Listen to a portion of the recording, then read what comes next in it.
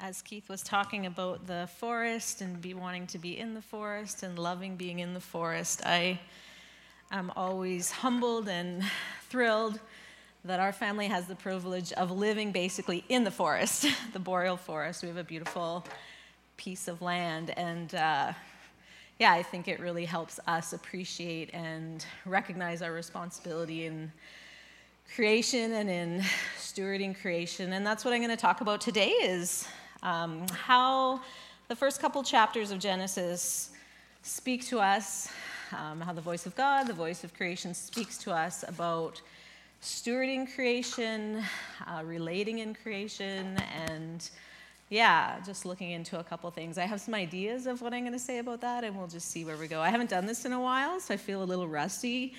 And of course, my wonderful husband had to listen to me for a few weeks, keep talking about all these ideas, and then he was like, oh, that's kind of long, you shouldn't include that. And then, of course, last night I took all his advice and changed it up, and he made it much better. So I'm looking forward to what happens here. We'll start off with, and I've never done the slides before, so if I forget and start not doing them, someone just yell at me and say, hey, catch up with those slides, because I think I'll forget. All right. So the creation narratives as our birth story, a love letter from our Creator God, our cosmic parent who birthed the universe, humanity, all creatures, and all of creation. That's a mouthful. And the way I'm going to approach today is just to take some points from some inspirations I've found over the last few weeks. One of those was a beautiful suggestion from one of my mentor parents, or what would you call that? Someone who mentored me in my parenting when I was having my first child. A dear friend who just exemplifies love and just grace and gentleness as a parent, things I certainly had to grow in. And one of the things she said was that, I didn't do it, but I love that she told me I should do it, and it's always stuck with me. She said that it's a good idea to write down, your birth experience and your, what it was like and what you were thinking and what you're feeling as you're preparing to give birth, and put it all in a letter, and then when your child's older, you can read it with him or her and enjoy that. Well, I didn't, because I was probably too busy or something, and now I wish I did, of course. But when I think of those words she said to me, it put me in mind of a new way to, or maybe just another way to look at the two narratives of creation in Genesis, in chapters 1 and 2, and just thinking about it, maybe taking a little creative license, and thinking about it as like our birth narrative, humanity's birth narrative, creation's birth narrative, a letter from God about what it was like when creation was going on. And when I think of that, I think it just brings to mind an intimacy that we sometimes miss. I think we can get caught up in a lot of ideas about the creation story. And I know when my kids were little, I made them memorize the 7 days and what happened on each one and draw a picture and do a sentence. And I look back and I'm like, oh, I kind of missed the big picture there. And I hope they've caught up with it now. But certainly we can get so caught up in some of our ideas or the ways we're trying to position the creation narrative and the stories of creation. And there's a lot of issues around it. There's a lot of controversy. There's libraries full of controversy around it. And I think sometimes we can just kind of, what do you call that when you have blinders on? And what I want to do today is kind of step wide, but also step intimate, if that makes sense. So becoming really intimate with the story and taking it personally, but also remember it's a big story. And remember that it's about humanity and creation and all the things Keith's been talking about. So that's one of the inspirations. The other inspiration is from a book that I've been reading called Use Your Words.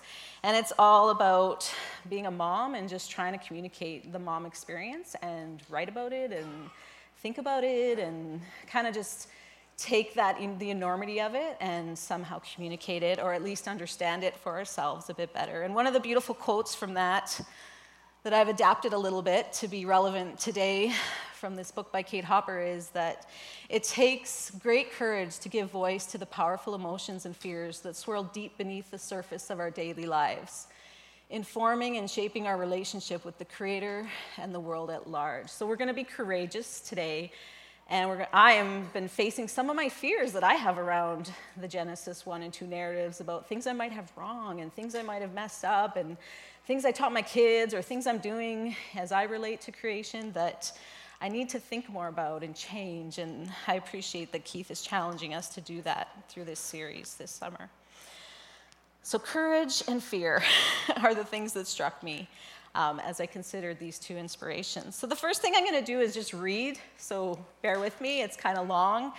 And Michael, I didn't mark where the slides end because I didn't think about using this. So if I keep rambling on and it's supposed to be on the next slide, you can flip to the next slide or someone just say, change slides. I don't mind if you interrupt me.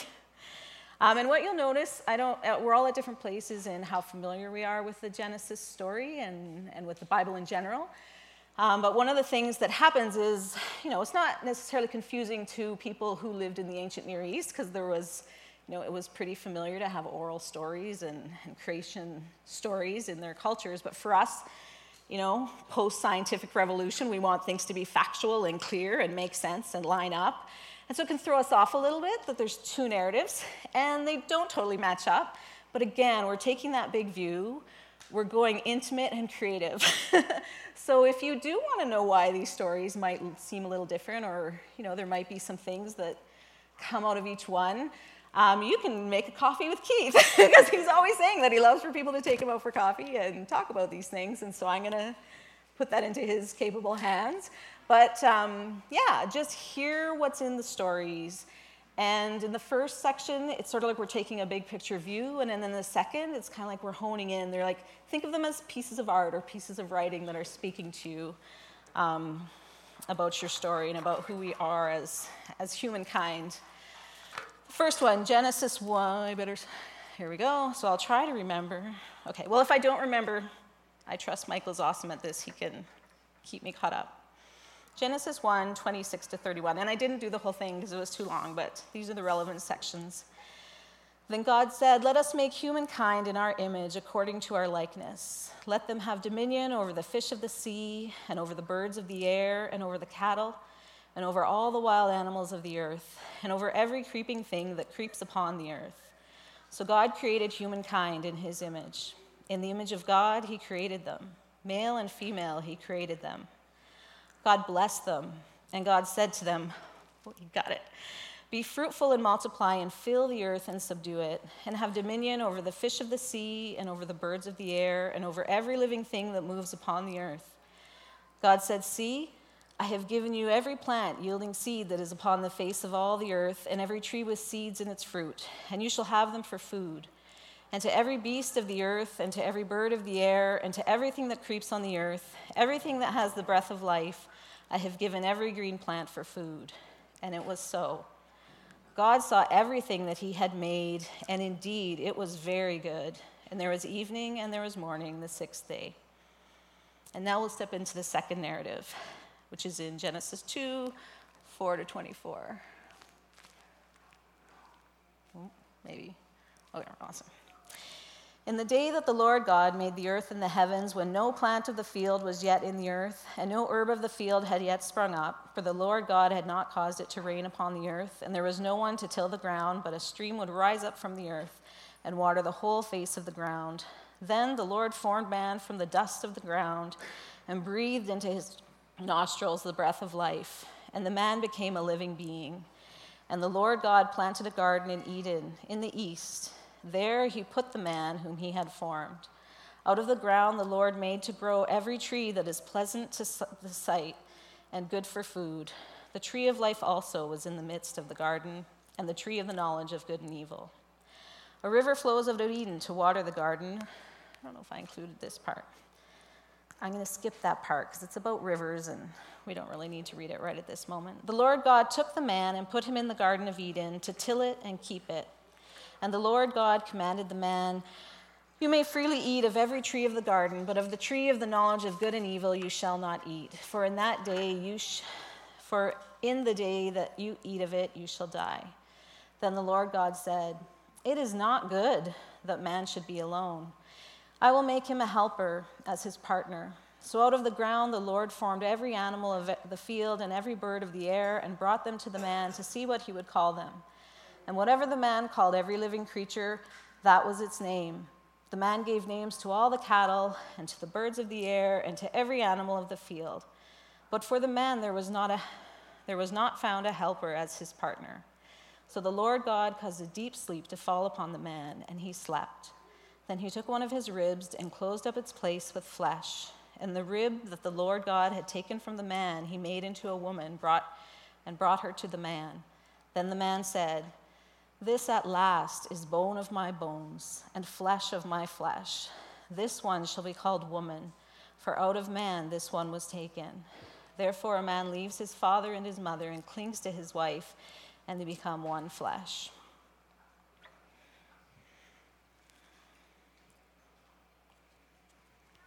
So obviously there's a whole ton of stuff in there. But for our purposes today, I'm going to really focus in on what God is expressing as his intentions, what are identified as his intentions for humanity in creation.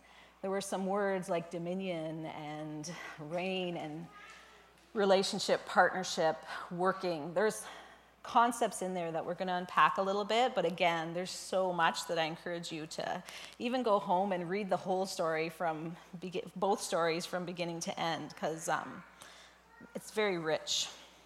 So our birth story, I'm just going to share a few little ideas that come out of this story. What I found as I was contemplating this over the past few weeks is that,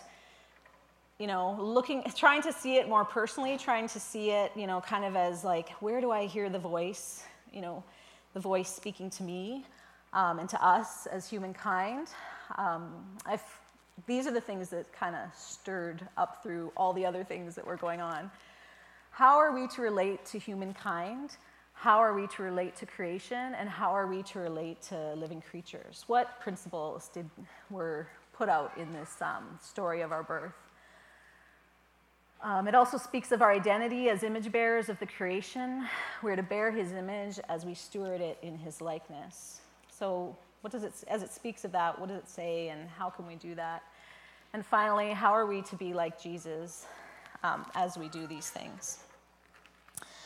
So, as it said in the passages, we were born of relationship. God chose to make us in the image of, his different aspects. We might call that, what's it called? Help me out. The Trinity, thank you. I was thinking triune and I couldn't get the word. So, Spirit, Jesus was present at creation, God the Father.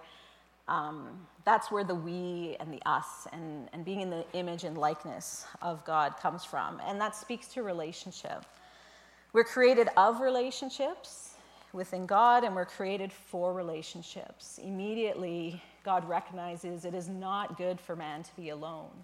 So he creates the creatures. And obviously, God wouldn't have done that unless he thought man will in some way relate to these creatures, and he did. I can't imagine when we get a puppy or an animal in our house, it's like we're so excited to name it. The kids have a million ideas. And once we settle on one, all of a sudden it's like, that was the name for this animal. And it's like, of course it's just the name we picked. But we feel like that was the identity. My dog is a Percy. And we get this sense that we have a part in that being's existence. We've named it. It's become part. It relates to us in that way. And with human beings, obviously, we are created to relate. The intimacy and the relationship between Adam and Eve is very, I would say, almost erotic in its sensuality as expressed in this story. They were one flesh. They were without shame. They were together.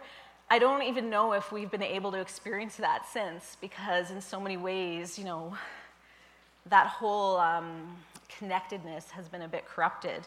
But that was God's intention, was for us to be connected with other human beings, particularly with our partners, in a very intense way and a way that reflects God's way of relating within himself.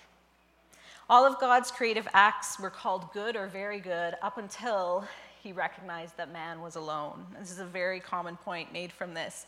It's the only thing he says is not good, is for humans to be alone. So God made the woman out of Adam's flesh and bone, the first human. And when Eve means the mother of all living things, when she arrives, how does Adam respond? He's joyful. he's thrilled to have this partner that reflects him in so many ways, but is also unique in herself.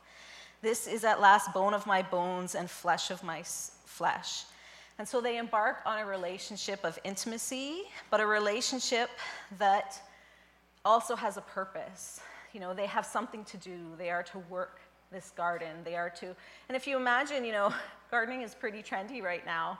And if you think about that, the reason is it brings joy. There's something special that happens. There's something very tactile and somatic that happens when we touch the earth and we touch the plants, and we, kind of like I said about the dogs, right? Like we feel like we're part of it. We want to have a, you know, we have a garden out here, and the children can get in there and put their hands in the earth, and they relate to each other, and they work it together. And even us as a community, we relate around that garden, and it's part of, you know, a part of our identity in some ways. There's a reason we wanted it there in the middle of, we used to call this the industrial desert. Trees have started to grow up, but when I was a kid, this was like a no man's land. There was like a few industrial parks in this area, but it was just like barren. So it's beautiful to think of bringing creation, bringing growth, bringing new life into this space. And that affects our relationship with each other, our relationship with God, and our relationship with those things that are going to grow up out of the earth. Eve was created as Adam's helper partner. You know, again, like I said, these chapters or stories are full of things that we touch on that can get a little controversial, but I think, you know, to emphasize that idea that partnership, what does that mean? What does it mean to, you know, we're forced to work together with, you know, we think of our coworkers. Sometimes it can be challenging to work together.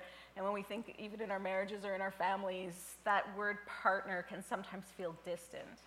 But God's intention was to say, this is something you're going to do together. This is a responsibility that you have to figure out and wrestle with and get messy with together.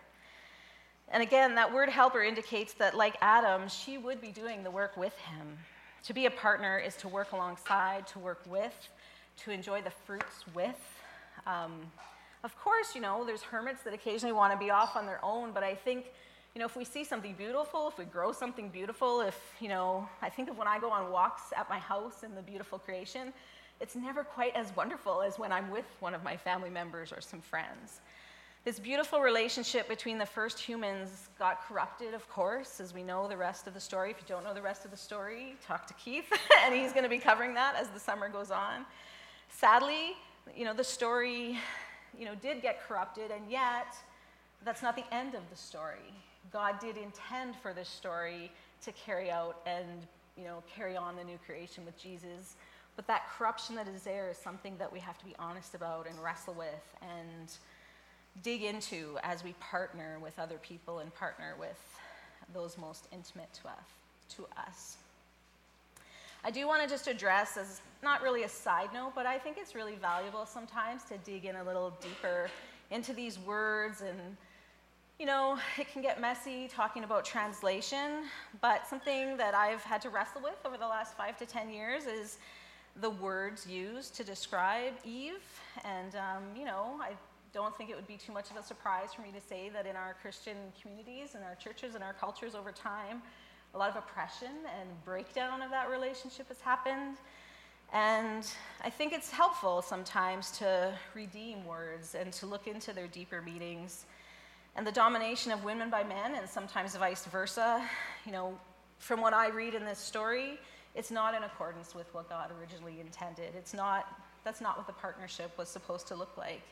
I think it is a tragic consequence of, you know, the wrong turn that the first humans took when they started to break away from God's original intention.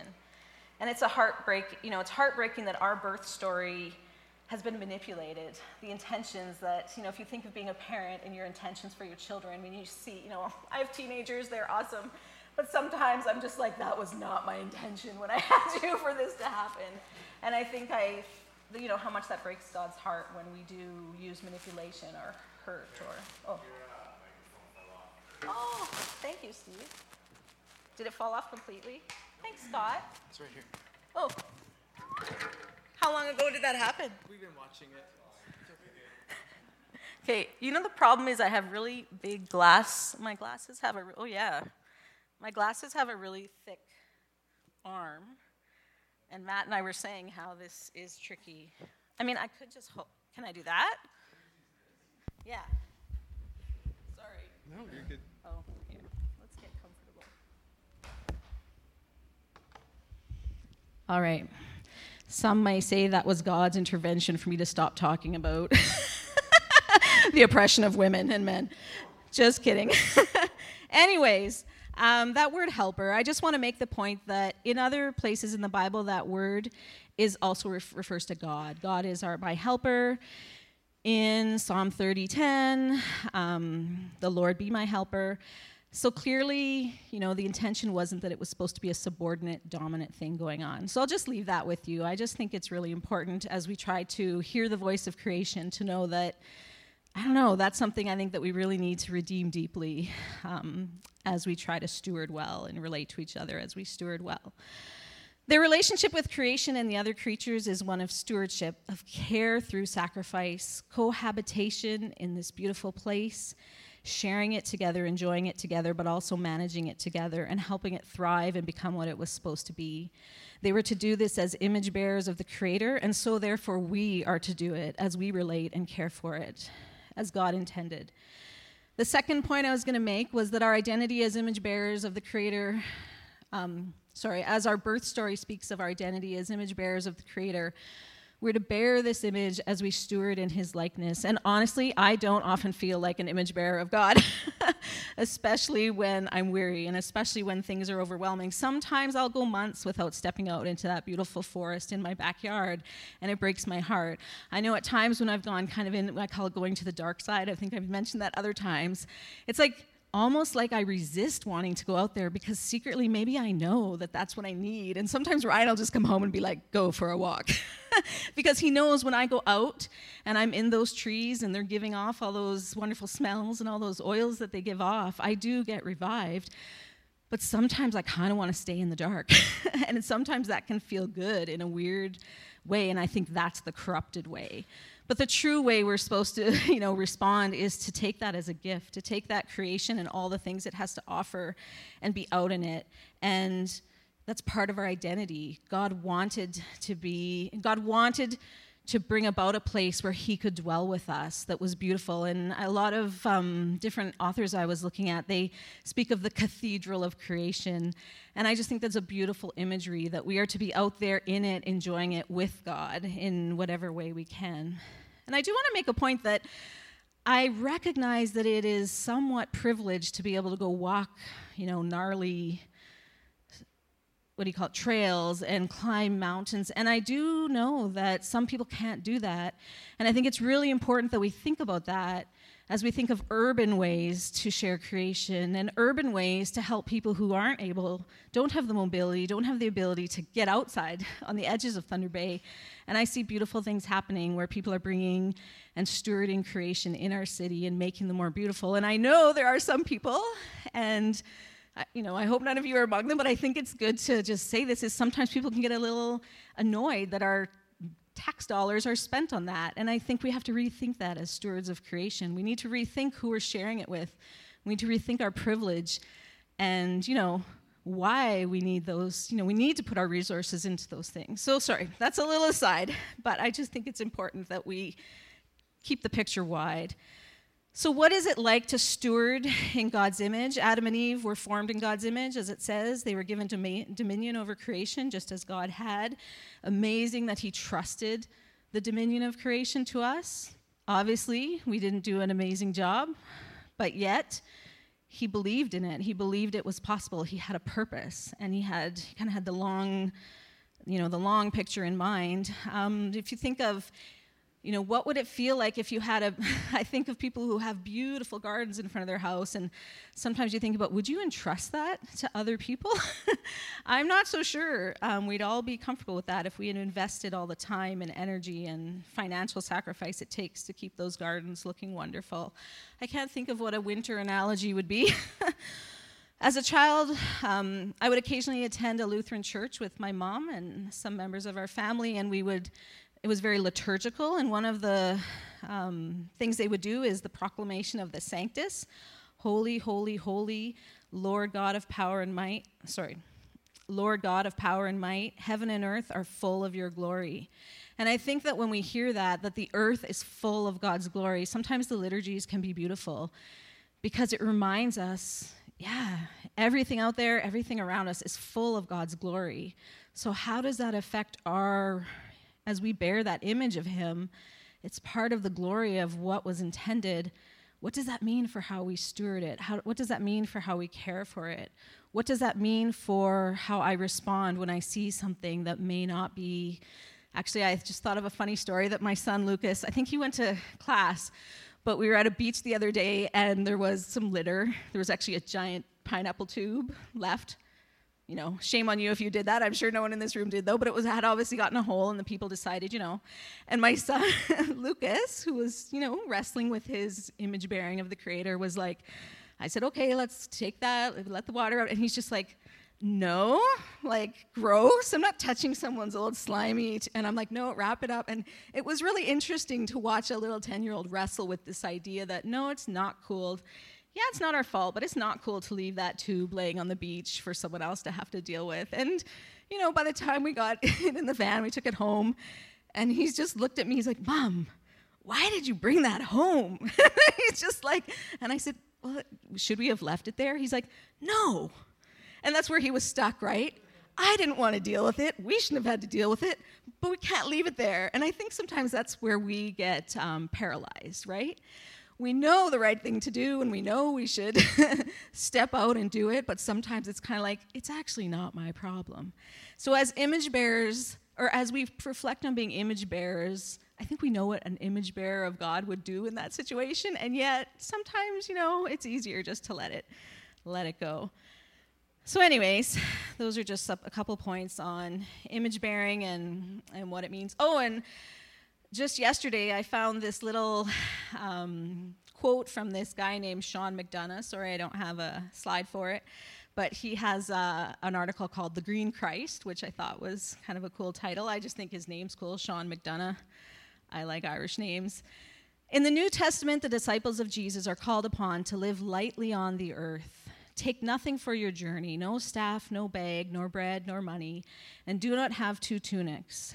From Luke 9, 1-6. Jesus constantly warned about the dangers of attachment to wealth, to possessions, or power. How can we respond with this same humility, love, and compassion that this demonstrates?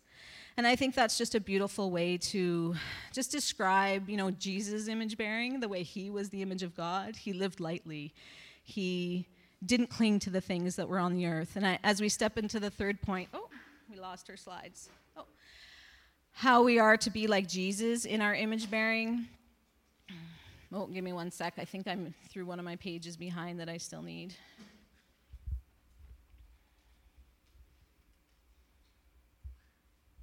There it is. Oops. I was supposed to read that before I started yattering on about being in the Creator's image. This is from N.T. Wright. I'll just back up a little bit before I move on to Jesus. He obviously writes, if you've looked at anything of his, he writes a lot about creation and new creation. And one of his books, Why Christian Character Matters, had this quote in it, which I think I've actually shared it here before, but I think it's wonderful, and I'll just share these again. The garden and all the living creatures, plants, and animals within it are designed to become what they were meant to be through the work of God's image-bearing creatures what they were meant to be through the work of God's image-bearing creatures in their midst. The abuse of humans' authority, then, doesn't abolish its proper use. It doesn't cancel out the vocation. Humans are to enable the garden to flourish and to speak words which bring articulate order to the wonderful diversity of God's creation.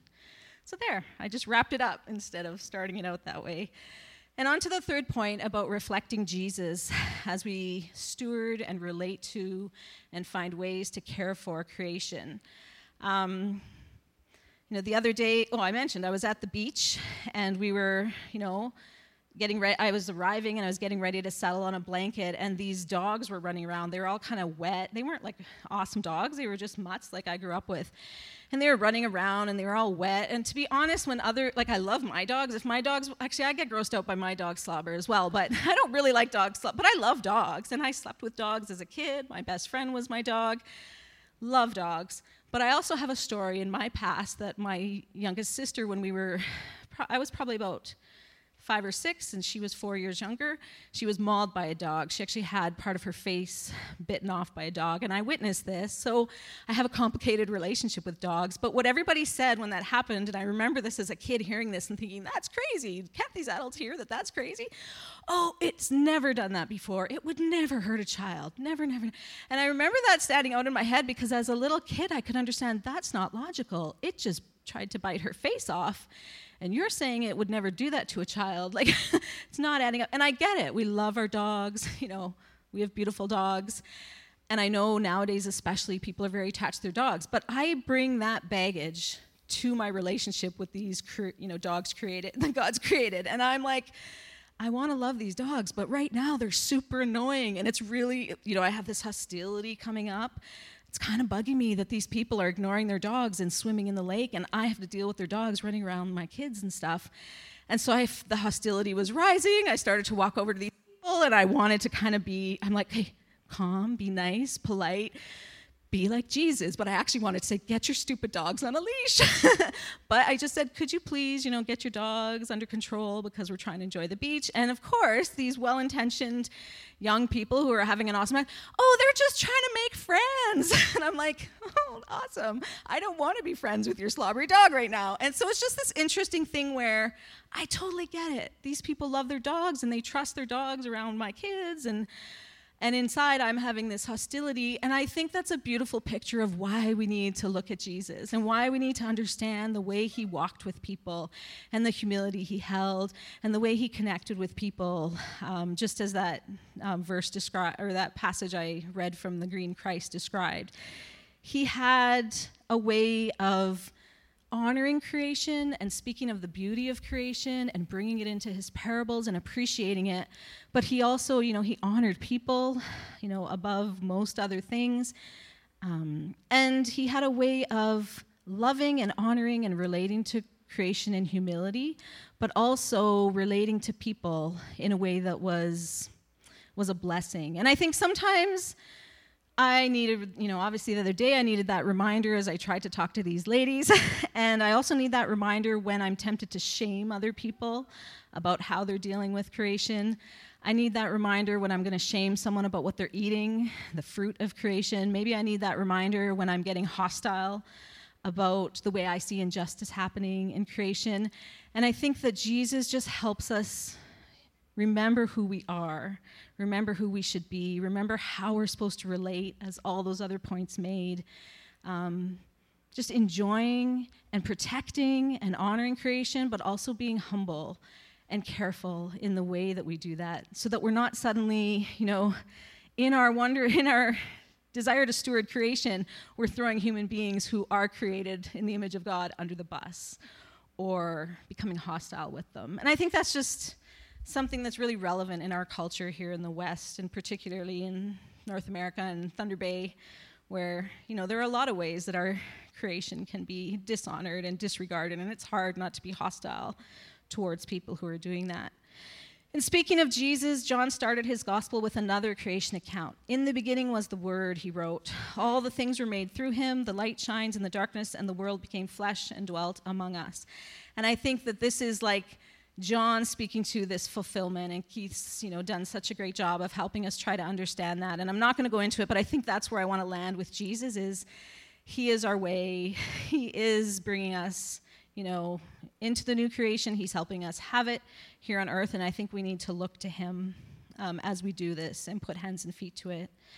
John's deliberate use of language from Genesis helps us see the coming of Christ as a new creation. It also helps us understand God's purpose in creation from the start and our role in it. And I'm just going to finish up with two quotes that didn't really fit anywhere in my message, but I really like them. And that's just how it goes sometimes. There's never enough space to include it all. God, the creative spirit, has formed nature, and he has entrusted the earth to us, his sons and daughters, as an inheritance, but also as a task. Our garden must become his garden, and our work must further his kingdom. Eberhard Arnold, not sure I got his name right. He was a German theologian. Don't know a lot about him, but there was a wonderful blog post by somebody else that had this quote, and I just thought it was beautiful. And the second one is again from N.T. Wright, and I think some of us can remember back to when our former pastor Chris was reading one of N.T. Wright's books, and he mentioned Thunder Bay in a not so awesome way. And this came from a blog post in which he mentioned that again. And if you want to know that story, you can come and ask me or ask someone else who was around at the time, or just read the book. The resurrection of Jesus is the reaffirmation of the goodness of creation, and the gift of the Spirit is there to make us the fully human beings we were supposed to be, precisely so that we can fulfill that mandate at last. What are we waiting for? Jesus is coming. Let's go and plant those trees. And obviously, that's a very trite way to end, but I think it kind of brings things into focus. There's stuff we can do, so let's just go do it. And I hope you're encouraged to go and do some of those things as, in relationship with one another, as image bearers of the Creator and reflecting His love of His creation, and as people who want to be like Jesus. Thanks.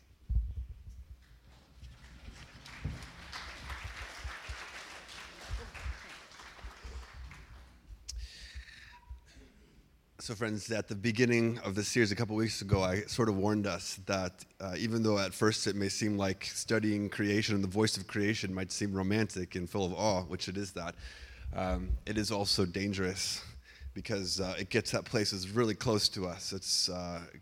It gets to places closest to our pride and to our need for humility as stewards. So, Carolyn, thank you for courageously taking us through these necessary pathways to get to the other side of true Christian humility and stewardship. So I'm not sure where this hits you this morning. You might be eager and excited. You might be have your fists up. I'm not sure what it is for you, but either way, that's okay. Whatever it is that God has spoken to you, I invite you now to bring that to His table. Jesus, who is our perfecter of the faith, showed us what selfless humility and love looks like on the cross. And He knows how hard it is for us to continue in that way over and over and over again. And so He says, every time you meet, gather and remember what I've done for you and the way of selfless love that I am forging. So take a piece of bread as you come forward and dip it into the juice, which are symbols of His broken body and His shed blood. Whatever it is that you have on your heart, I invite you this morning to bring that to the table and to God Himself. So friends, as the couple more songs play, there's more work to be done here in our time together. So I invite you here. The table is set and everyone is welcome.